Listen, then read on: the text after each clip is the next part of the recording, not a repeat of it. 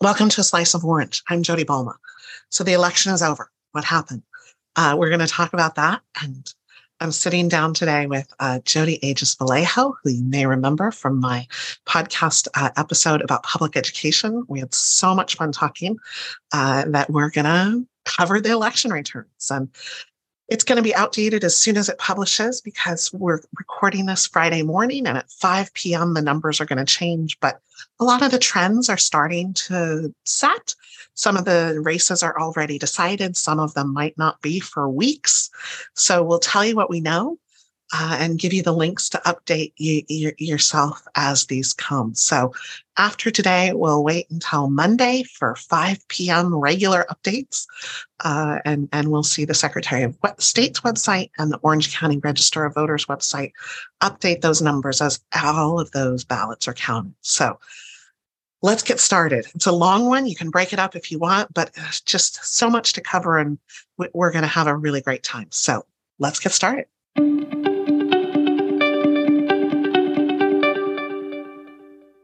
So today we're talking election results, or at least what we know. We're recording on Friday, the 11th.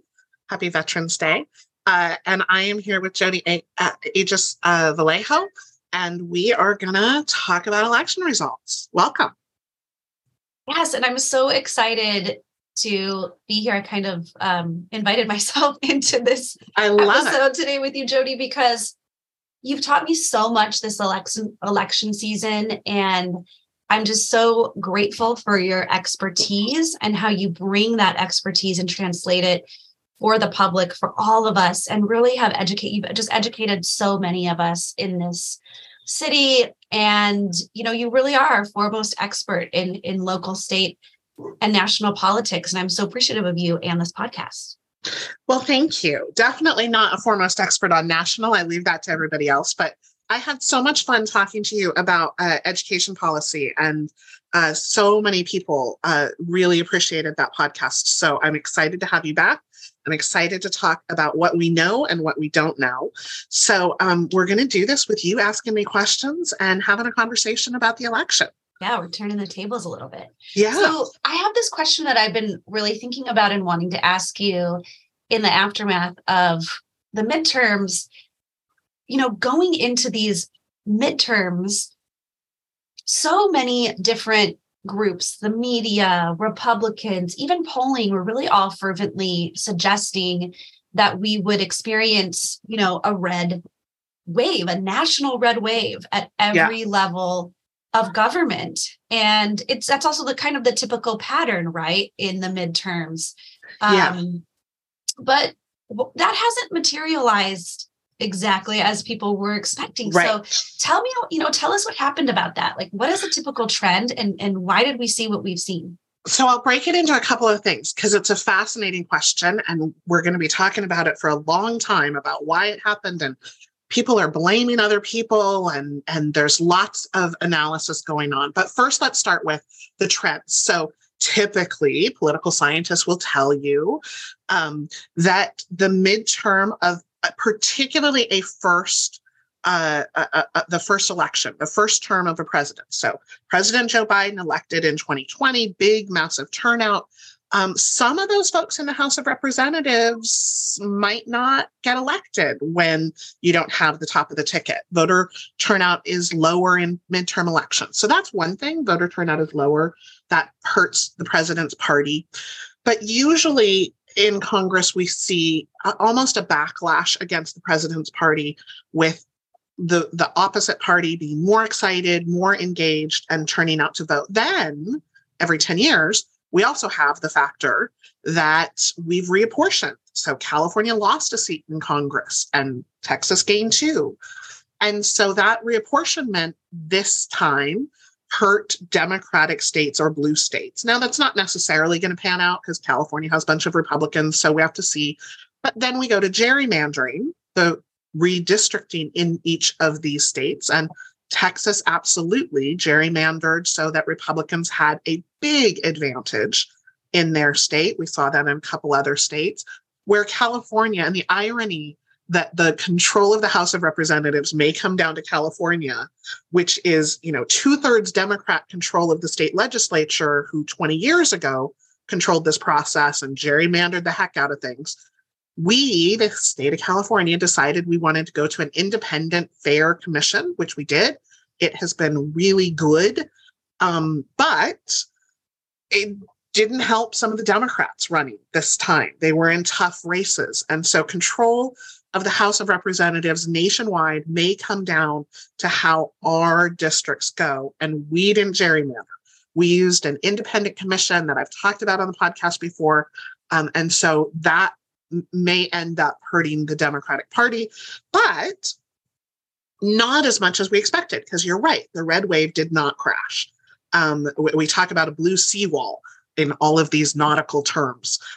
So the seawall held, and Democrats won seats that they were expecting to lose.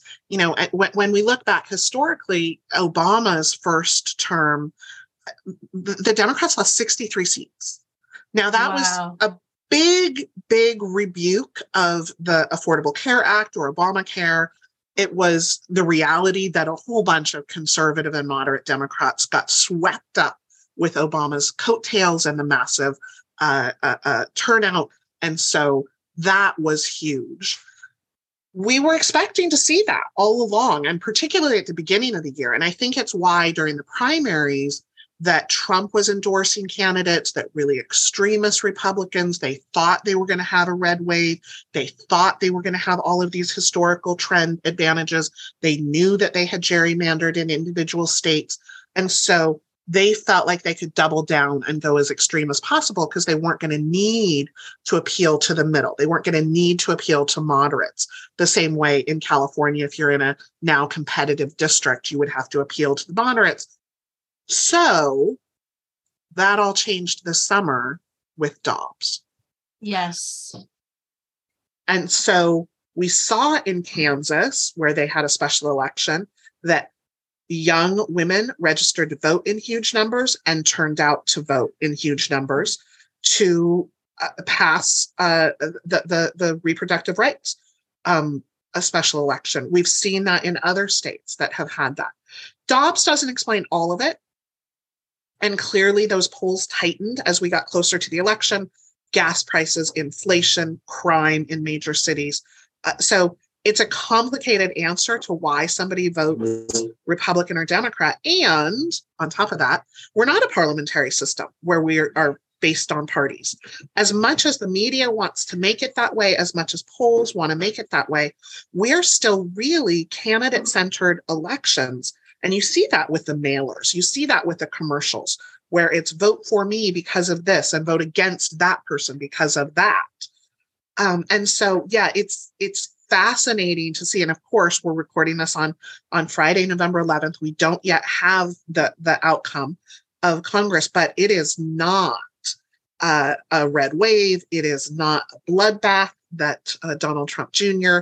was crowing about. And Fox News is a little bit confused by it as well. And their coverage kind of reminded me of the 2012 election, where Mitt Romney lost after every Republican thought that they were going to win.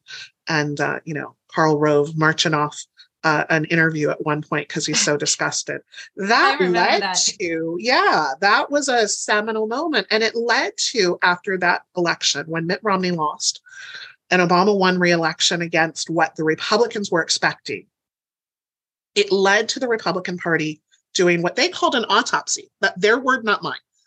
But they got in a room, and a lot of Republicans really sat down and wrote this, what I think was a really good analysis of why they lost in 2012.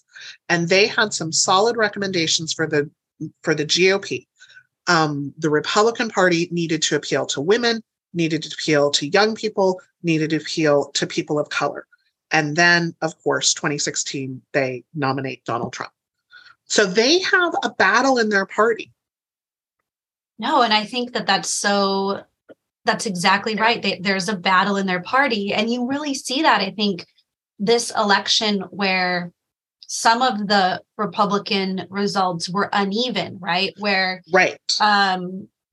you had Trump-backed candidates that were on the ballot, these very kind of anti-democracy candidates, especially election deniers, who were many in the majority. And I know you're keeping track of this, Jody, but so many of them lost in typical Republican strongholds. Right. And this was really a rebuke against Trumpism. And I think that that's what we see. You know, you see a place like Pennsylvania, right? But right next door in New York, Republicans have voted as we would expect them to vote. And so some of this was uneven depending on the type of person and their ideologies that they're espousing within the Republican Party in terms of who was running. Right. And so that comes to candidate selection and Trump endorsing some of these candidates who were just horrifically bad. And you know, you go back 100 years or more to the time when parties chose their candidates. And then we wanted to change it. The progressive movement comes along and we decide the voters are going to choose. Well, when you put your massive Trump MAGA hat on the scale to choose the candidates without proper vetting, without really looking at what the public wants, you end up with really, you know, weak candidates when it goes forward. And we'll have to dive deeper into some of those instances where, you know, Pennsylvania governor, where the Democrats are trying to put their hand on the scale to get a bad or weak Republican to run against. That's a dangerous game to play when you don't know the outcome. And so we'll have to dig into all of this. But right now, Senate is still not decided. There are, the media says 48 Democrats. It's actually 46 Democrats plus 2 independents that caucus with the Democrats. So 48 for the Democrats on the United States Senate and 49 for the Republicans, with three seats that are too close to call. Arizona, Mark Kelly and Blake Masters. That's leaning towards Mark Kelly. We expect in the next day or so that he will be, you know, far enough ahead. He's at 52% to Blake Masters 46, but Arizona counts ballots very slowly. But the numbers look really good for Mark Kelly, the Democrat, to be reelected. Nevada is still too close to call. Cortez Masto is behind by just a little bit. Laxek is at 49%, the Republican, and Cortez Masto is at 48%. But the votes that are still outstanding are in Democratic standholds. And you know, whenever I say something like that, I picture Steve Kornacki and his magic. Oh my God. He does it way better than I do. Of all the history and that, data geeks love Steve Kornacki. So if the Democrats can win both of those, that puts the Democrats and the independents that caucus with them at 50%, at 50 seats before we get to Georgia. And Georgia is too close to call and is going to go to a runoff. They have runoff rules, as we all remember from 2021 when they had it in January. This time, their runoff is set for December 6th. And the deadline to register to vote for that election has already passed. That was a little quirk in 2021 that was a little bit chaotic, where the January 5th election, the day before January 6th, actually allowed people to still register to vote after they knew there was a runoff. So that deadline has already passed in November. And so early voting will start, I think, right around Thanksgiving. I apologize to all the voters in Georgia that are tired of elections. We all are, and you have to do it again. You might want to consider ranked choice voting, but you're going to get flooded with money, and the political consultants love that opportunity to get paid again. So the voters someday will get sick of it and say, we want to go to ranked choice voting instead, and we'll see. So that's the Senate. The House, 435 divided by 2 is 217. So the magic number the party needs is 218 to get control. And, you know, when you were talking about the red wave, I mean, there were polls that were predicting 250 Republicans, 260 Republicans would win. So the fact that they are, you know, likely going to hit maybe 220 and have a 2-seat majority is not great for the Republicans. We still have all these races that are too close to call. And so right now, nobody has a majority, but it's likely that the Republicans will be able to do that, but only by a couple of votes. But again, also really unprecedented, right? For a midterm election. Yes. What is it? Because Democrats only had a 5-seat majority to begin with. So they had a really tight race, which is why, a lot of the approval ratings for Biden had to do with, he had a really tough needle to thread when you only have 5 seats over the number you absolutely need to pass legislation. And the Democrats are a wide spectrum of conservative, maybe moderate Democrats still left, and all the way over to super progressive socialist Democrats. And so they have a really tough problem of keeping that. And Nancy Pelosi deserves a ton of credit for her leadership of really keeping the caucus together. I don't know if Kevin McCarthy will be able to do that if he's even elected. There's some challenges out there. And, I've been joking that I need to get a head of lettuce to compare how long the speaker last, because there's going to be just that was the Twitter feed that was for the prime ministers of England, that Liz Truss ended her tenure as prime minister more than a head of lettuce went to spoil. But I think it's going to be a really difficult thing. And past speakers of the House have complained even when they had a bigger majority. John Boehner would say that it was like herding cats across a desert, trying to keep the Republicans on the same page. And I think some other analogies were, nailing Jell-O to a wall, trying to keep everybody together. It's tough to be Speaker of the House. It's so tough. And I just am thinking back to even those early days with Nancy Pelosi and what she's done these last couple of years. And really quickly, could you just explain to everybody, or maybe, in a quick way, summarize what this might mean if Dems retain or, have control of the Senate? What does this mean for the next couple of years? So if we'd had a red wave and the Republicans had taken the House and the Republicans had taken the Senate in large numbers, they had sort of listed their priorities, and not a lot of people were listening. And a lot of pundits were saying, like, okay, so you want gas prices to go down, but they want to cut Social Security and they want to impeach Biden. That's not what the voters want. If the Senate is in control of the Democrats, whether it's a 50-50 split like we had before with Kamala Harris having the dividing vote, or a 51 or even a 52, that I guess 51 is the best they could do with the current setup. So 51 could be the Democrat control. That means that legislation isn't going to get to Biden's desk. If Republicans control the House and Democrats control the Senate, that divided Congress means it's much more difficult for legislation to get to the president's desk. It would have to be bipartisan. I don't know how much the Republicans want to work with the Democrats, but that would be, there have been a couple of pieces of legislation in the past 2 years where they have worked together. However, that means that Biden doesn't have to, buy in bulk the veto pen. If Republicans were sending him legislation after legislation after legislation, he would have had to veto. And so that stops if that blue seawall holds the Senate. That at least just has divided Congress. So we'll see. And again, if the Republicans are at 220, 221, 223, they've got a Freedom Caucus. They've got some real extreme people that don't want to do anything and just want to burn it all down from within. That's going to be more difficult. I can see lots of, investigations of everything. That might be the only thing they agree on. But there are going to be some old school Republicans who really understand the damage that has been done by that. Yeah. That aren't going to support that.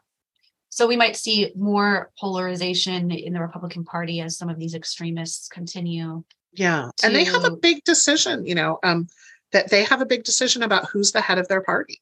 Mm-hmm.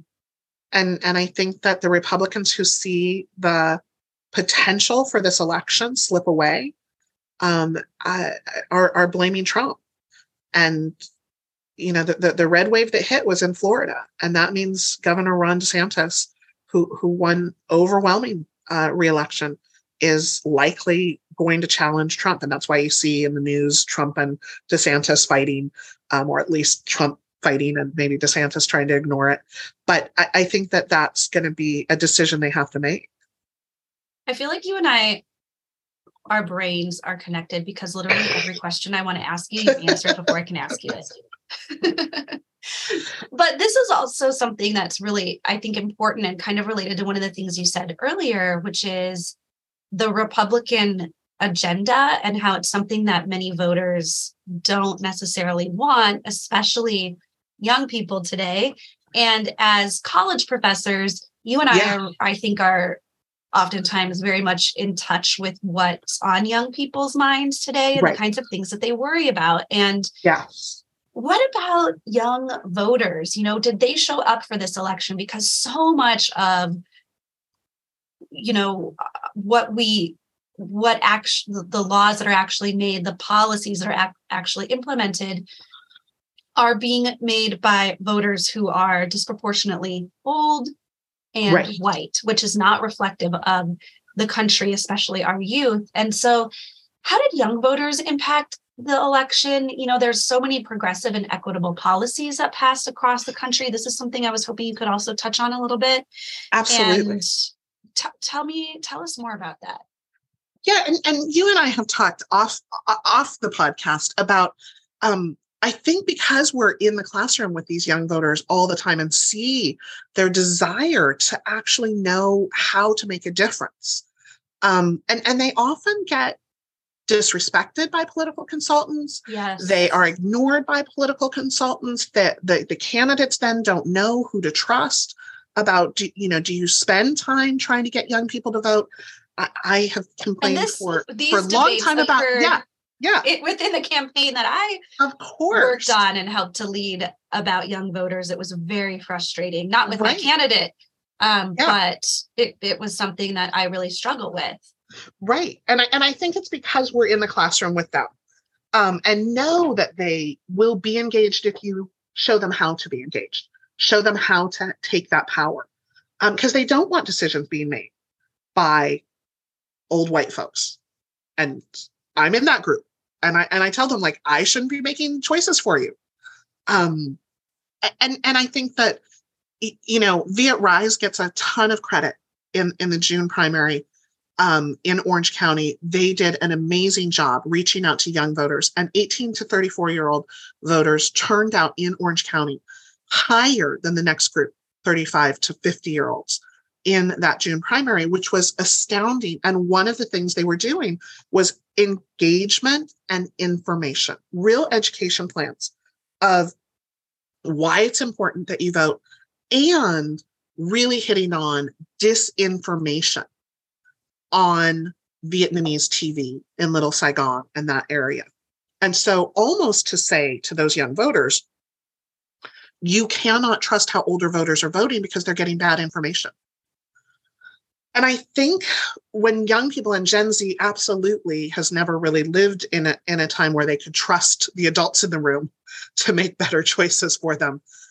Nationally, politically, I think that they will see their power. And we see that, Gen Z turned out in this election, and the votes are still being counted, and a lot of them voted late. November is a terrible, awful time for college students to be asked to do an additional project of researching their ballot and voting. It would not be when young people chose a national election, but that's what agrarian farmers wanted back in the 18th century. So let's let them control everything. But by 2024, millennials and Gen Z voters outnumber voters who are baby boomers and older.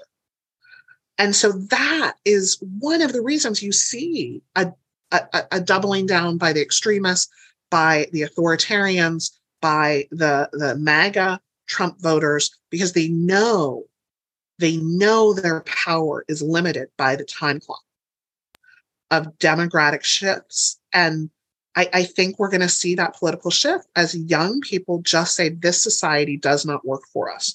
And this is what we want. And that generational battle is going to happen at the ballot box. Yeah. And I want to amplify something you said earlier that I think is really important, which is the role of youth social movement organizations in mobilizing the youth. Yes. And research has shown this time and time again, that it's really what happens in between elections. It's the kind of voter engagement between the elections that youth orgs, community-based organizations, all of these really important ways in which people become integrated into communities and train people, work with people to help them understand the importance of elections and how their voices matter. And so I'm so glad you gave a shout out to Viet Rise, and there's other groups like Resilience OC and so many groups doing such good work, and we want to amplify them and we want to give them a platform. And so if you're listening to this or you know of a group, please reach out, because I think it's so important to understand. And your point of between elections is crucial.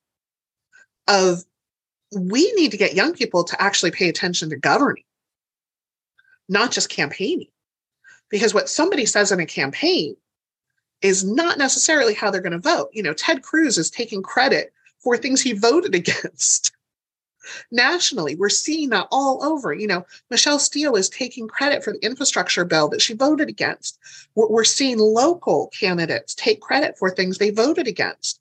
And I think the hypocrisy of candidates who do that, that is not going to be tolerated by Gen Z. And so there is a change. They are not going to accept the status quo. And when they see the power that they have, and already in California, 18 to 34-year-old voters are the largest group of registered voters. We have done an incredible job. California State with Motor Voter. We have done registration drives in schools. We have done a really good job of registering people to vote. And now we've got to pivot and understand that was the easy part. And engaging and informing and educating young people about local and state policies and politics is the next chapter. But we're seeing it, in Kansas, when reproductive rights are on the ballot, young people show up. I think that's so important what you just said, though, that was the easy part, registering. And now we have to put in the work on the ground. Yeah, it's hard. It's really hard. And I've shared before that I really think we've got to maximize and capitalize on that 12th grade civics class that is required in high school. But lots of high school teachers are teaching American government. They're teaching national politics. And what Gen Z really needs to engage is local, municipal elections, because when the League of Women Voters does all these educational forums, and to understand that young people know that sustainability efforts and climate change can be addressed at the local level, they are going to turn out in droves for city council. We just have to tell them that, because it is. Massive choices are made at that level. And when we talk about city council later on, we're going to talk about, that the funding for a city is public safety. Like half of the budget for city council is going to be public safety of cops and firefighters. However, the decisions they make, the money that's involved, is about land use. The decisions they make about affordable housing, about industrial versus mixed use versus residential, is those decisions are made by planning commissions and city councils. And that's why you get developers that are spending tens of thousands of dollars. Why Brea and Fullerton have these shadowy oligarch developers behind the scenes that most people don't know about. But when you call it out, when you have local media, shout out Fullerton Observer, shout out Voice of OC, that highlight these things for people, then the voters can respond. But we're still on national. We're still on national. So speaking of national, we did see one Gen Zer who was elected. Yeah, super excited. Maxwell Frost. And And we had a little sneak preview of this because he won the primary, and it's a safe Democratic district in Florida. So it wasn't a surprise that he won in the general election, but he's 25 years old. Maxwell Frost is the first Gen Z. He won't be the last. But 25 is the minimum age that you have to be constitutionally to get elected to the House of Representatives. So Gen Z is not yet eligible to be in the United States Senate, but that's coming every 2 years. We move that number down, and more of this new generation. And of course, millennials got elected all across the nation. But he won by 60% of the vote. So that's super exciting. Oh my gosh, that's so exciting. Yeah. Let's talk a little bit about, really quickly, I think, some of these other kinds of progressive policies that were passed across the country. Yeah, and one of the progressive policies that I love seeing, and what I tell my students is that, you know, the filmmakers, the producers of the documentary 13th won this election. When we see criminal justice reform that was highlighted in that documentary, we've seen that before with the changes to SeaWorld because of the documentary about the abuses of animals. And so Vermont, Alabama, Tennessee, and Oregon, all on this ballot, voted to abolish slavery in prison. This idea that when you are a prisoner, you can be mandated by the prison to work. And some of the policies, Louisiana is awful and it's not yet on the ballot. They need to change it. But in these states, and I was not expecting Alabama to do that. I was not expecting Tennessee to do that. And so the amount of attention that has been given to criminal justice reforms and prison reform is incredible, because we shouldn't allow prisoners to be forced to work with no pay, especially when the prisons are getting paid. The corporations that are hiring the prison gangs to work, chain gang, you can kind of imagine, are getting paid for that contract labor. So that's a really big change. And I think when young people understand that criminal justice reform, that police brutality reform is on the ballot in local elections, they will start showing up and care about the sheriff and the district attorney. But we haven't gotten that message out of where it is. And so when it's absolutely clear, when it is a ballot initiative, it is easy to see. And that's what we're seeing in these states. And then I'm going to just add something really quickly into that, Please which do. is that I assign 13th to my students. I showed in class, and Ava DuVernay, who wrote that film. It's really important that people understand there's a range of ways that we can get this kind of information out. Yes. And that art can also be a form of activism and education. Oh, and so say that again. Say that again. The ways in which art and artists can be a form of activism and education, right? It's not just up to us sitting in the classroom, correct, discussing these things. And so there's so many ways in which young people and others can contribute to social change in our society. And 13th was such a brilliant and important film. Yes. And I just wanted to reiterate that, because oftentimes students and others say, what can we do beyond voting? And there are ways that you can use your power and your education in these kind of different realms. Well, and you think of Hassan Minhaj, and you think of John Oliver, and you think about these comedians who are using long form public policy topics to make a point, and it educates all of us in a really great way. And so, those documentaries are crucial. And the next generation of policy influencers, I think, are documentarians. I think it is just a fascinating way. And so I'm hoping that we can shine some light on the horrific measures of, public defenders across the nation. We get spoiled in California because we have an incredible system, but Texas and Georgia and lots of other states are just not providing that. If you cannot afford an attorney, one will be provided for you. Well, let's dive into that. And so we've got to shine some light on that. And then I think we can get change.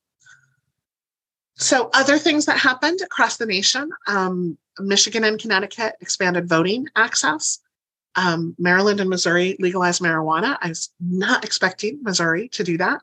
And that sets the stage for a showdown nationally of Congress having to change the law on Schedule I narcotic of marijuana, because state after state after state after state has legalized marijuana and allows it. And now we're in this supremacy clause bind, this federalism bind of you are following your state law, but are still violating the national law. And so that's been headed to a Supreme Court case or a congressional law for a long time. And when we're hitting not only Maryland, but Missouri, and Maryland is important just geographically because it's so close to Washington, D.C. And so we may get that. Pro-choice initiatives, we talked a little bit about Dobbs being a factor in driving people out. I think we see every time it's on the ballot. So Vermont and Michigan, and of course, California, pass pro-choice initiatives protecting those reproductive rights. And for 50 years, we've had a conversation that's very partisan and political, pro-life, pro-choice. And the reality of the examples that are coming to people's attention about what abortion actually is, that abortion is healthcare, that it's not just a procedure that is an elective choice to end a pregnancy, but it's also how healthcare actually saves lives. And when it comes to a situation like a miscarriage, an incredibly wanted pregnancy that tragically ends in a miscarriage, and the procedure to remove the fetus that is no longer viable is an abortion. It is an abortion. And so we are denying that, and people will die. And so we're having a broader conversation that we should have been having for 50 years. And again, we're seeing a couple of films. We're seeing documentaries about the Janes. We're seeing a fictional film about called Jane that really highlights what happened before Roe.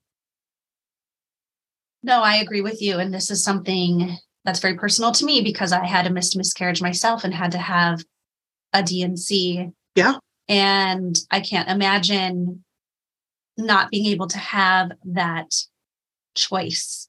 Right. And one of my best friends is an ER doctor right here in Southern California.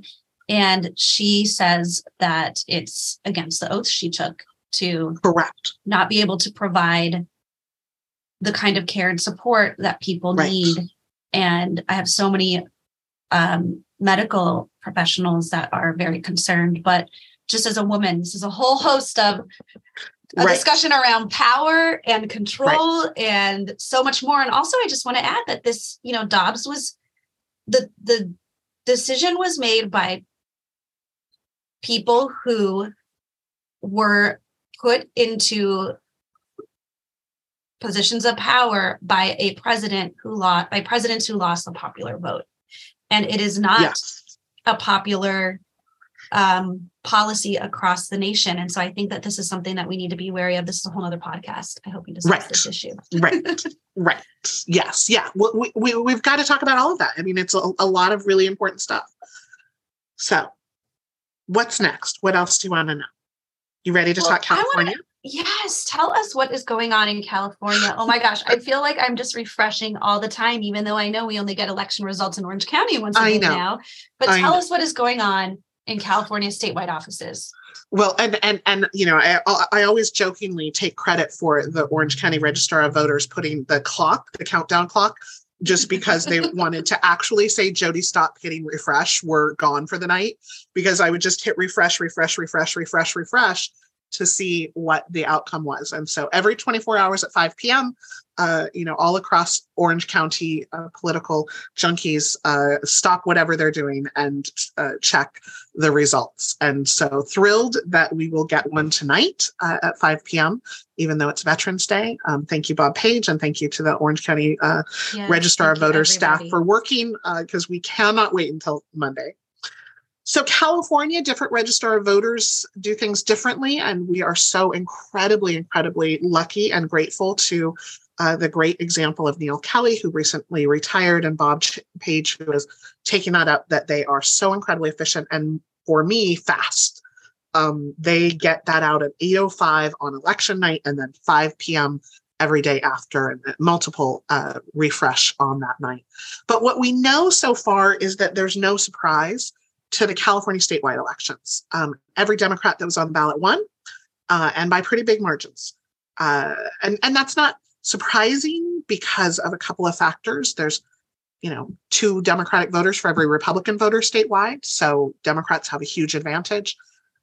And then California voters tend to like to reelect our governors. The last one-term governor was Colbert Olson in the 1940s. Even Gray Davis in 2002 won re-election, though his approval rating was below 20%, and we threw him out of office the next year. But we didn't like the Republican running, and so we waited for Arnold Schwarzenegger. So no surprise that Gavin Newsom won. Most people didn't even know who the Republicans were in these races. And Gavin Newsom didn't even campaign. Took out more ads in Florida and Texas, trolling the governors, than he did here. And he didn't need to. But when we get at the very end, when we talk about propositions, his campaign money helped defeat Prop 30. That was leading in the polls by 55%, and his campaign ads against it took it to defeat. And the California Democratic Party supported it. Almost everybody else was against it. Gavin Newsom was against it. The California Republican Party was against it. Howard Jarvis Taxpayers Association was against it. And the California Teachers Association. That is not a group of 4 that you, I think, have ever seen. Such an odd coalition. Yes. Politics made very strange bedfellows. Yes. So the one bright spot for the Republicans on the statewide offices, Gavin Newsom won, the lieutenant governor, secretary of state, treasurer, attorney general, insurance commissioner. Those were all incumbents. They all won. But the one we were watching was the controller's race. Because Betty Yee was termed out of office after 2 terms, this was the one to watch because there wasn't an incumbent. Malia Cohen was the Democrat endorsed out of San Francisco political machine. And Lanhee Chen, the Republican who had been appointed by Obama, had some money to spend. He had more money to spend than Brian Dawley, who was running for governor, and campaigned all across the state, and really was the Republicans' best chance to win statewide office since 2006, when Arnold Schwarzenegger won his reelection campaign. And so the numbers are less. Lanhee Chen did well, but certainly couldn't overcome the Democratic wave in California voters. So that was disappointing for Republicans and disappointing for the state in that we need a functional government, and a one-party state has some problems. And one of the problems is that the California Democratic Party endorsed some really weak candidates, and they got elected. Even though there are some questions about Insurance Commission Ricardo Lara, that came down in the June primary. There was another Democrat that was just neck and neck to make that top 2. We may see that more and more, where Democrat versus Democrat in these statewide elections. And just a strategic shout out to Republicans, if you can't elect your own guys on the statewide ballot, you might want to start looking for moderate Dems to support to make the top 2 primary and at least make the Democrats spend some money. But they're not paying me to advise them, so I don't think they're going to listen. But unfortunate for this podcast that David Dodson didn't win.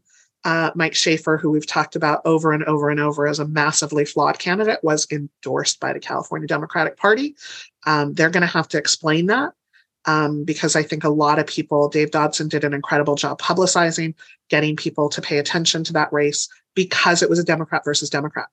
If the Republican had won in that top 2, it would have been a landslide for the Democrats. So we'll see what comes out of that. But Mike Schaefer is term limited out, so we expect that Dave Dodson will easily get the endorsement and support in 4 years if he's willing to put himself through this all again. He and his wife just spent a lot of time driving all over Southern California, basically every county that's not LA in Southern California. That's just a huge, massive swath of geography to cover, and they really, really worked hard to do that. So participation trophy to Dave Dodson for that. Really and truly, he tried his best to give us a better Board of Equalization number. It's so much work. So much work. It's so much work. work. And exhausting. Yeah. So Alex Padilla, of course, won the United States Senate race easily.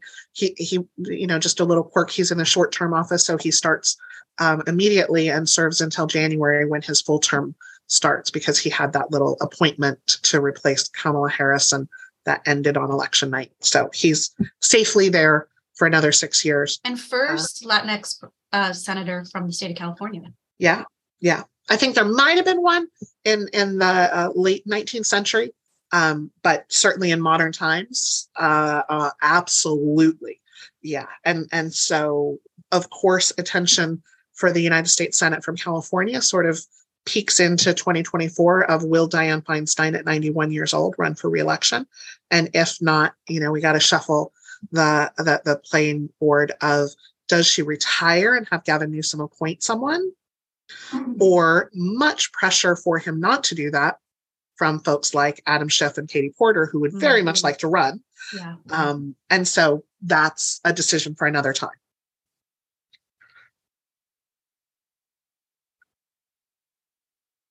And I'll put in the show links, the maps. The Secretary of State, for a very short period of time, has these great maps that I love to play around with. They disappear once there's a next special election, and I don't yet know when that will be. But for now, you can go and look at the maps and see, and you really do get an idea of what California looks like. And for those of us who are kind of insulated in the Orange County or Southern California bubble, you see the incredible swath of Republican support in the rural areas of Northern California, and the Central Valley for the Republicans. Just not a lot of people. And so they're overwhelmed by the coastal and Southern California outcomes. Yes, please archive these maps for us. I will. They're great. And Newsom's right now today at 58%. That number will likely go up. And so the real question for Gavin Newsom is not will he win? That was absolutely a sure thing. It's whether or not he'll beat his recall numbers. And so that's what we're looking at. Will he hit 62, 63%? And I just don't know what the number, the massive universe of votes that are left to be counted all across the state. And that's a really good kind of segue into maybe just if you could talk a second about voter turnout, because we really still don't know where we're at, right, because the ways in which we vote have shifted significantly. Yes. And yes. So what does turnout look like thus far? And then also kind of what do we have left to count? And what are the trends with those ballots that we have left to count? So you and I know as social scientists that it's really frustrating to have such a small sample size. That we really like to have lots of data to analyze. And when you say like, okay, so we could compare this to 2014, the last election where a governor was running for re-election, except that wasn't all mail-in ballots. So we knew better what the outcome was going to be. And then you could say, okay, well, how many times have we voted all by mail? Well, that's only since March 2020. So we have that, we have November, we have June. Well, that's only 3 other elections to compare to. And 2 of those, well, one of those was during a pandemic, November. March, we voted right before the shutdown. So it's hard to know, but we get some trends. So to start, overwhelmingly the people who have voted already are older. 69% of the votes cast so far are by voters over 50. And what we don't know is if every single registered voter had a ballot mailed to them, everybody who didn't already mail it in could have collectively decided on election day to put that in a post box and mail it in. And we might still not have seen that. They might still be in the mail process, but that's unlikely that we had 100% voter turnout. And so then you have to look at trends. And from 2020, that November election during a pandemic with President Trump running for re-election, saying day after day after day and tweeting while he still had access to that account that that his voters should not trust the mail, that they should vote in person on election day. We see that still is what has happened in Orange County and statewide, that a lot of Republican voters waited and voted in person at vote centers. So even though they were mailed a ballot on October 10th, they waited and went to the vote center to cast their ballot, not with the mailed in ballot, but at the vote center. So that advantage, when we're looking at what the votes that are still out there, leans Democrat. And we've seen that Democrats vote late, that Democrats vote by mail. A big shift from 50 years ago, when absentee trends were that, Republicans were more likely to be on vacation and have a legitimate reason to request an absentee ballot before we had all of this change. So Democrats tend to vote late. So a lot of the votes that are left to count are Democratic leaning or Democratic voters. And so we'll see these numbers shift. But what we know is that the Republican and Democratic Party do a really good job of motivating and getting out the vote. So the NPP voters have lower voter turnout. And maybe that's because they didn't belong to a political party because they're not really engaged. Maybe it's because at motor voter, when they got a driver's license, they just decided they didn't want to really participate. But definitely the get out the vote efforts from the Democratic and Republican parties turn out their vote at higher numbers than those who aren't affiliated with a political party. So what we're looking for is, how do these numbers change? And what can we learn about the voters who vote late, who drop off their ballot on election day, who mail in their ballot on election day, that postmark? So we still have a couple of days of not even knowing what votes haven't been received yet by the registrar of voters. And I think that's what's really new about these last few years, is having to wait. I mean, yes. I remember in 2020 being glued in front of the TV for like a week. I don't think my child ate that week. Right. I don't know what time she went to bed. Thank God for Uber Eats. Yes, let's deliver things. Yeah, absolutely. And even today, we still see that we can't really certify elections until right. Who knows? And that was always the case. It was always the case that we didn't certify elections until a month later. These poor registrar of voters, are like, we have always done it that way. But we, the voters, from media, from newspapers, the elections were called. And because there weren't these late ballots, they had the votes. They just needed to process them. And most of the elections didn't change. What's frustrating for election watchers is that, my election is on overdrive the second I get my ballot on, October 10th, and I don't know the outcome until maybe Thanksgiving. So now we've gone from election day to election season, where it's 2 months. So the adrenaline is hard to sustain. It's always taken a long time to certify the votes, and that's true nationwide. The TV stations that would call the presidential election, it's like, well, that's based on exit polls. That's just if the margin is wide enough to be able to call it. And so the polarized nature of our politics today also contribute to that, because the elections are just too close to call. But 2018. We were waiting for elections. 2016, Josh Newman didn't get to go to freshman orientation in the Senate because he was still waiting for that election to be called. You're right.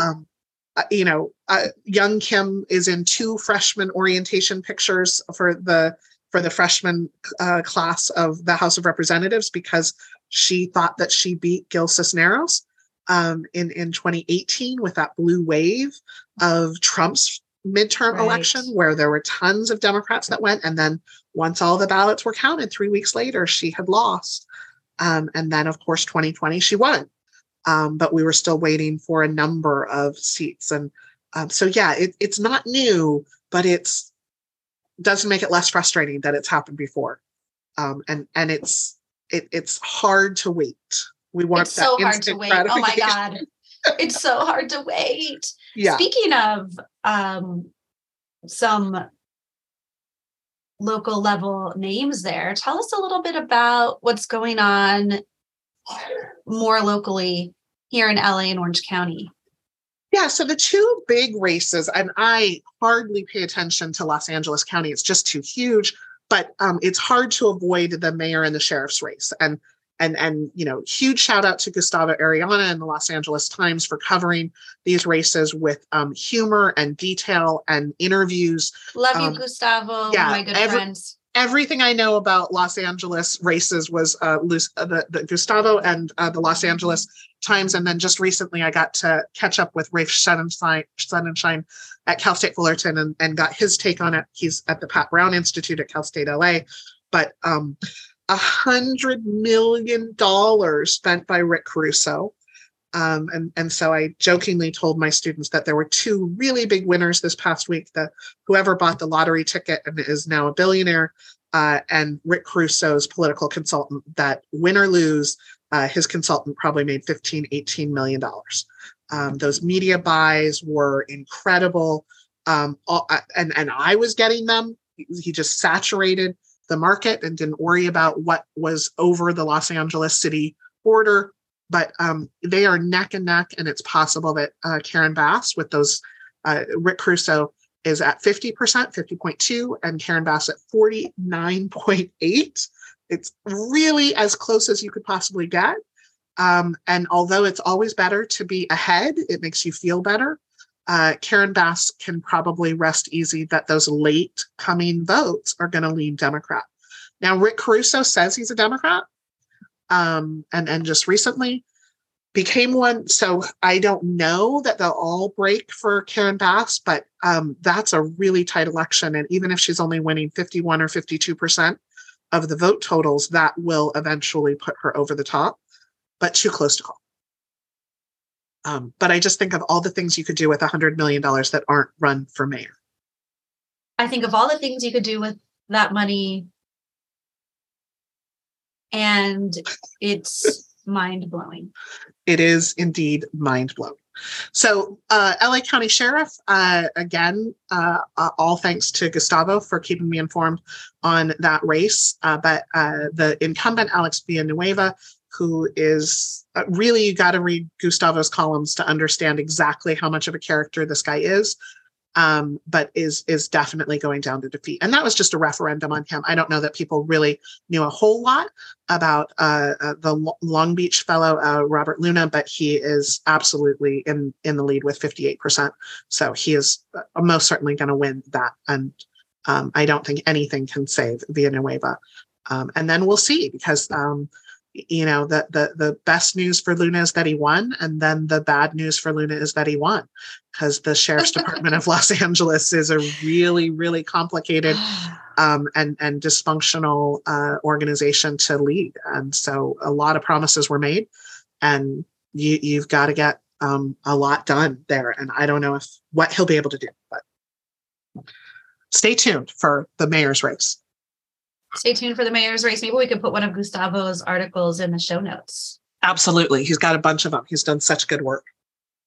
So let's talk about Orange County. Yeah, let's talk Orange County. So the turnout so far is 36.9%. And again, that will go up. We have about 300,000 ballots to left to process and to count.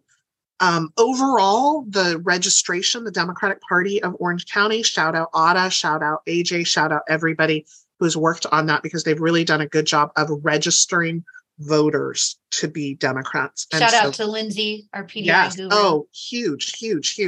Yeah. Karen Lawson. I mean, tons and tons of people get to share that. And of course, the elected folks themselves that are Democrats, which, I remember in 1996, Loretta Sanchez, first Democrat to win Congress in Orange County. And that just like a veil had dropped that Democrats lived here and could possibly win. So a whole generation of people who get credit for that. including, Neighbors United for Fullerton, a local group of nonpartisan, but a bunch of Democrats who have just worked on the ground to do that. So right now, 38% of registered voters are Democrats, 33% are Republicans, and then 24 no party preference. So what we see is the ballots that are left to process, and as frustrating as we just said this is, it's good because they are so secure. They double check the signature. They make sure that you haven't voted before. They make sure there's no voter fraud. There's no voter impersonation. And it may take weeks because if, for instance, I turned in my ballot through the mail, they receive it tomorrow, they check my signature and they see that my signature doesn't match. Maybe I broke my arm and my signature doesn't look like my driver's license signature and all those other government signatures they've got on file that they cross-reference with amazing computer technology. They will then send me a letter and I can go and cure my ballot. And in some of these races that are tight, we've got a Brea School District race that is 40 votes deciding who wins and who loses. That might tighten up. It might be one vote. In 2020, we rolled the dice to determine the outcome. So if you get a letter that you need to cure your ballot, go cure your ballot and get your signature. But we've got, we're not sure who voted. We don't know. There's still votes we don't even know. They haven't arrived yet through the mail. But 356,000 in the county. And then, depending on where those ballots are, the cities may have races that are too close to call. But we see that the ballots returned at vote centers, big block, 129,000 left to count as of Friday. They're doing that today. But the biggest block is from drop boxes left to process. Almost 200,000 are from there. So, a few duplicated ballots that they have to figure out, a few military ballots that, less than 500 of those that have to be processed, a few that registered to vote on that day. But the big two blocks that we're looking at are the ballots returned at vote centers that could be Republican leaning if Republicans drop the vote centers to hand their ballot on election day, and then drop boxes left to process, people who put them in drop boxes, 193, and then an unknown number of vote by mail that are going to arrive by the mail. So many votes left to count. Yeah. So what else do we have going on in Orange County? So Michelle Bell is our new Orange County Superior Court judge. And for listeners of the podcast, I'm a huge fan of Michelle Bell and listen to that podcast. And she's going to do incredible, wonderful things and wide range of support. So we're thrilled that she won. The congressional races, we know the outcome of most of them. There are two that are too close to call. Both of them leaning towards the Democrats, eventually winning. Young Kim easily won her congressional race 40. Lou Correa easily won re-election to congressional district 46. Michelle Steele really turned out the vote in congressional district 45. We'll talk a little bit about disinformation campaign, and Jay Chen did an incredible job campaigning, but just a number of factors, including that incumbency, worked against him, even though Michelle Steele hadn't represented most of the area. The one that we're all watching is Katie Porter versus Scott Baugh. It's too close to call, super close. But if those ballots that are left to count lean Democrat, she will inch up. And then South Orange County, North San Diego County, Mike Levin and Barry Marriott, too close to call, but leaning towards Mike as an incumbent. I'll put the show link to some of the incredible data that the Registrar of Voters has that really is fun to watch, where you can type in your address and see how people voted for all different things, and you can learn something about your neighbors and see it by race. So that's kind of fun to see. But we definitely see in that Katie Porter race that the coastal areas lean Republican, and Irvine and some of the more southern areas lean to the Democrats. And so what's fascinating when you start diving into the data is to see for instance, let's take this race. 72% of the people who voted at a vote center in person voted for Scott Baugh in this district. And Katie Porter was winning the majority of those vote by mail. So 58% vote by mail leaned to Katie Porter. So that means that if the votes we have still to count lean to vote by mail, Katie Porter has a huge advantage. And that also kind of works in favor of some of the other candidates, right? Like our candidates for assembly. Yes. Anybody that identifies or is winning in Democratic, even those nonpartisan ones, if voters knew that they were Democrats, that helps them those vote by mail. And I love that the registrar has those. Registrar in Orange County is a dream for data geeks. Yeah. So then we'll talk Senate. No real surprises. That South district is the only one that's too close to call. It's leaning towards a Democrat, Catherine Blakespeare, but Matt Gunderson could pull it out. I don't know how that works, and I don't know enough about the San Diego votes that are the majority of the district. But Bob Archuleta easily won. Tom Umberg easily won. The Democrats on the ballot, and then Kelly Serrato and Janet Wynn easily won there. And all four of those were incumbents. So the one without an incumbent is too close to call. So not super exciting numbers on Senate. Nothing we're watching except for that South County. Some exciting things on Assembly, and the ones to watch are Cotty Petrie Norris is in the lead, but she had an incumbent versus incumbent race. And then Sharon Quirk-Silva is just inching. Every update is helping her just marginally, but she had a really tough race with a brand new district. A lot of people who had never met her before, didn't know her before, and she campaigned well. But those independent redistricting can sometimes really shift up. So Sue Yu, too close to call, but Sharon Quirk-Silva probably going to benefit from those late votes. Avelino Valencia on the Anaheim City Council easily won his assembly race, which means that there's an opening. So when we talk about Anaheim, there's a caveat that seat is going to be open. And if they appoint, the majority of the city council matters. Phil Chen easily beat his challenger, who was a write-in. Lori Davies easily won. Diane Dixon easily won. Tri Ta easily won. So we've got those three that we're looking at. Sharon Quirk-Silva likely to win. Cotty Petrie Norris likely to win. And then a Republican versus Republican down the south part of the county all the way over eastern of Marietta Temecula. So a really solid Republican district that was carved out there with Kate Sanchez versus Matt Rand. And we'll see, but a Republican's going to take that.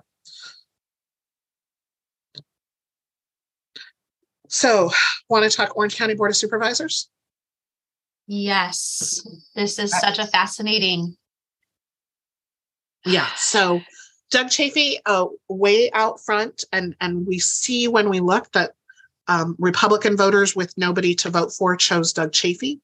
And he wasn't endorsed by the Democratic Party. Sunny Park was, which was a division that kind of split the Democratic Party. And so he's in the lead. And the supervisor race in the center of the county is too close to call. Vicente Sarmiento and Kim Bernice-Wynn really neck and neck. They've kind of swapped who's in the lead. So we'll have to wait until all those votes are counted, but both are Democrats. So the supervisor's race that we're all focused on is Katrina Foley, the Democrat, versus Patricia Bates, the Republican. Too close to call, but Katrina, if she benefits from those late votes, really will benefit from that. So Doug Chafee at 54%. So that's a called race. Sunny Park was only at 42%. And then Katrina Foley at 50%, just inching up, and Pat Bates 49%. So if the vote by mail leans to Katrina Foley, she will win re-election in an area that she hardly touched upon in the first time she was elected in that special election. And that is following the same trend where even though it's nonpartisan on the ballot, enough people knew. And so Pat Bates was winning by 66% in vote center, where those Republicans were voting solidly for her, and Katrina Foley 56% voting by mail. for her. So she was winning in the vote by mail. And again, these trends are consistent and by candidate. And so it's just fascinating to see what we're looking at here, Jody, when we see this data from the registrar about how votes are breaking by mail-in versus vote center. Yes. And that's why, when people are predicting things, it's not just that they're guessing, right? They're using data, they're using trends, they're using what we know. So it looks good for candidates that voters knew were Democrats or Democrats were supporting, however you want to say that in nonpartisan terms. Tell us a little bit about the city council elections. What's going on in each city here? Yeah, so we'll start with Anaheim. Ashley Aiken is in the lead. She hotly contested race 4 years ago, just lost by a few hundred votes. SOAR, the Saving Our Anaheim Resort, really doubled down on the candidates that were running for city council, and supported those who had supported them. So the Harry Sadu group with Gloria Mai and Natalie Ruvacabal and Natalie Meeks. And the reformers, Carlos Leon, Al Jabbar, and Hari Shankar Law are not doing well. And some of them are too close to call and some aren't. But that's going to make it tough for Ashley Aiken to get some of the reform measures she really wanted in Anaheim. That's exactly why Disneyland, through Save Our Anaheim Resort, backed the other people. And so it will be tough to get changes. And of course, with that assembly race, if the resort-backed candidates have a majority, then they can simply add another one to replace Avellino, and not have a special election. And there's arguments that you don't want to have a special election after you just spend all this money on the election and voters are tired, but it does cost money for the city to have a special election. So that's why sometimes they'll appoint, but that's how Mai got on the board to begin with. We still have too close to call in Anaheim for their Union High School district. Jessica Guerrero and Billy Joe Wright are neck and neck, and so we'll see what happens there. Let's talk Fullerton, because we're going really long. So I'll put some things in the show notes for the other races. Jose Trinidad Castaneda and Connor Chapman Joyce on won Buena Park. But let's dive into Fullerton, because that's the one we're really focused on, and certainly you have the most knowledge of as you've been walking the neighborhoods and the doors.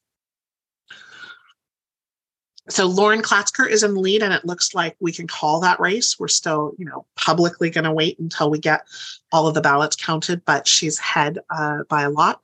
Ruthie Hanchett in the Fullerton School District is ahead. Votes need to be counted, but she's definitely benefiting from the mail-in ballots that are still coming in. And then for Fullerton City Council, Dr. Shana Charles and Ahmad Zara are ahead. And again, we got to wait for the votes to be counted, but there's definitely some trends where all four of those seem like they're in a good position as more votes are counted. When we look, the ballots returned so far is 37% in the city for Fullerton. And so we still have a lot of votes to count, but overall, we had good turnout in Fullerton. And when you look at the maps, Lauren Klatzker won by 57% so far. That may go up with more Democrats voting. Matthew Hook at 41%. Ruthie Hanchett in the school district, 48 to Lisa Wozab's 39. Rudy Garcia is the third with 11. And so it's pretty safe. And those trends are holding, where Lauren Klatzker got 61% of the 64% of the vote by mail ballots, and Matthew Van Hook got 61% of the vote center. And so those vote center numbers are done. It's just maybe Republicans turned in their ballot to the vote center at the on election day that still have to be verified and counted. Same for Ruthie Hanchett. Vote by mail, she was the trend of 55%, and Lisa Wozab at 56%. So those trends kind of happen. And again, I just want to say one little thing about that.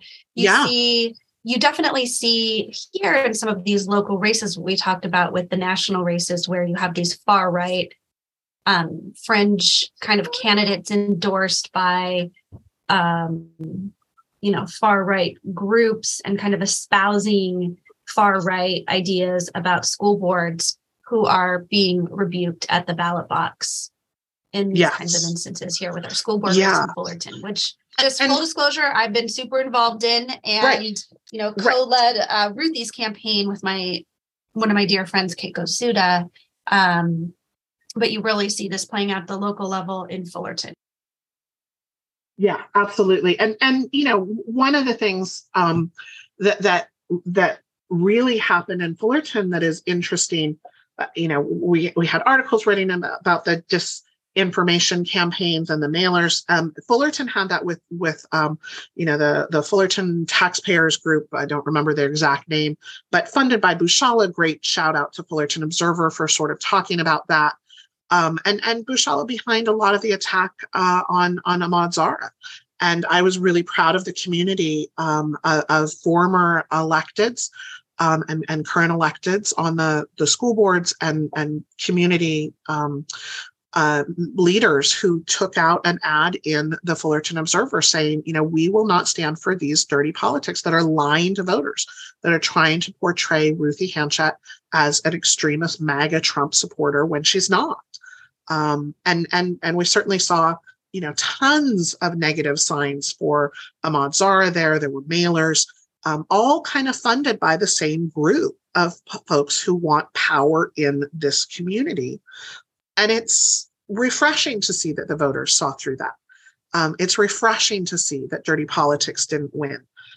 It's possible in the supervisor's race that Sunny Park will need to take a look at the really unfair mailers that she sent out. Negative campaigning is a reality, but there's degrees of fairness, and the voters get to decide that. And whether or not things will change, I have no idea. But at least in Fullerton, I'm pleased to see that the lies didn't win. And I think it's also important to realize that voters are smarter than what a lot of people give us credit for. So, So absolutely. So let's talk Placentia, Yorba Linda. There's a split there. We're seeing, and again, the votes may swing, but Karen Freeman is just behind by a lot.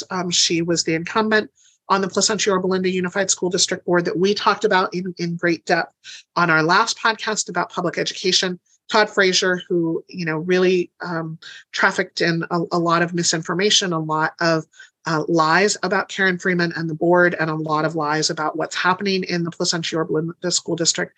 He's ahead 47% at the state. Karen Freeman behind at 37%. There's kind of a spoiler with Steve Slauson in there. Carrie Buck holding on to her lead with 53%, with Richard Engel trailing behind at 47%. And so that's, I don't envy Carrie Buck if she's the dissenting voice. She can, she's done that for 2 years with Karen Freeman on the dais with her. She may be the dissenting voice for another 2 years. And Placentia Yorba Linda voters are going to have to decide what they want in their district. And we're going to have to get some really good candidates, and we're going to have to look at the election rules and make sure that the defenders of public education support one and only one candidate for those 3 spots. And that work starts next week. Yeah, that work starts next week. And I really would love to see more collaboration among cities here in North Orange County in thinking about that. Yeah, absolutely. Absolutely. So, I think Carrie Buck has done an incredible job of really, just sticking with the truth, not trafficking in lies, not trying to demonize her fellow board members. But, Becky Gomez was on the Orange County Board of Education and was the lone dissenting voice. And it is not fun, but it's really crucial, I think, for members of the public, for parents and students to keep showing up to those meetings, to keep, sharing the truth. And, one thing we talked about on that previous episode was that the dissenting voice can often get media coverage. That when it's a 5-5 vote and there's no debate and there's no discussion and there are no public comments, the media just doesn't have anything to cover. And so, the voice of OC said, the Orange County Board of Education is trying to ban communism being taught. And they wrote a good article, but there's not a lot more to say when there's not a dissenting voice, when there's not people at public comments. First of all, just sharing the truth that it's already against California Ed Code by law to indoctrinate students in communism. Not that anyone is trying to do that. But it's a completely unnecessary and wholly, just for show. And that's what we're seeing a lot out of that board and a lot out of Placentia Yorba Linda board, is this for show. And so if this ends up being how the races go, with Carrie Buck holding on to her lead and Karen Freeman losing, then it becomes a 4-1 vote. And maybe Anderson starts to sway as she sees the extremism, but it's definitely not good that we've already seen such exodus at Placentia Yorba Linda School District. And just, it's not good for the students. That's not what the board should be doing. It's not what superintendents should be worried about. It's not what staff should be worried about. What is the next boogeyman that's going to be, demonized at the board. So I feel like this is a good place to stop. We've been talking for so long. Just, super briefly to give people an update on the propositions, I'll just run through them. Reproductive rights passed by a huge margin. Both of the gambling failed by a huge margin. I'm sure that'll be back in 2024. There's too much money at stake. But I'll link to the maps where you can see, but the entire state voted against 26 and 27. Big numbers, 61% voted for funding for the arts in school. Kidney dialysis for the third time was defeated now by 70%. So each time it's the third time it's on the ballot, and each time that number goes up by a little bit. So I think the entire state is telling the dialysis union, we don't want to vote on this ever again. Prop 30, really credit to Gavin Newsom's campaign against this. It was polling at 55% support, and only 41% actually voted for it. So 60% of the voters rejected Prop 30 for all of those reasons, partially just because it was not a well-written initiative. And then the referendum, whether or not to ban flavored tobacco products, passed by a pretty big margin, 62%. And of course, RJ Reynolds immediately the next day said they were filing a lawsuit that it's illegal for the state of California to ban flavored tobacco products. So that's going to go to court, and Attorney General Rob Bonta will represent us there. So that's the election. That's the election. Thank you so much for sharing your extensive knowledge and just explaining all of this, and also teaching me so much these past few weeks. Well, it's fun to talk about it. It's, as I said, when you suggested this format, it's so much more fun to have a conversation than to just speak into the air. So I love spending this time with you and talking politics, and it won't be the last. So I think we already referenced a couple more podcasts we want to do in the future. And I think we can really do that. And so thanks. And we'll do updates as we get them.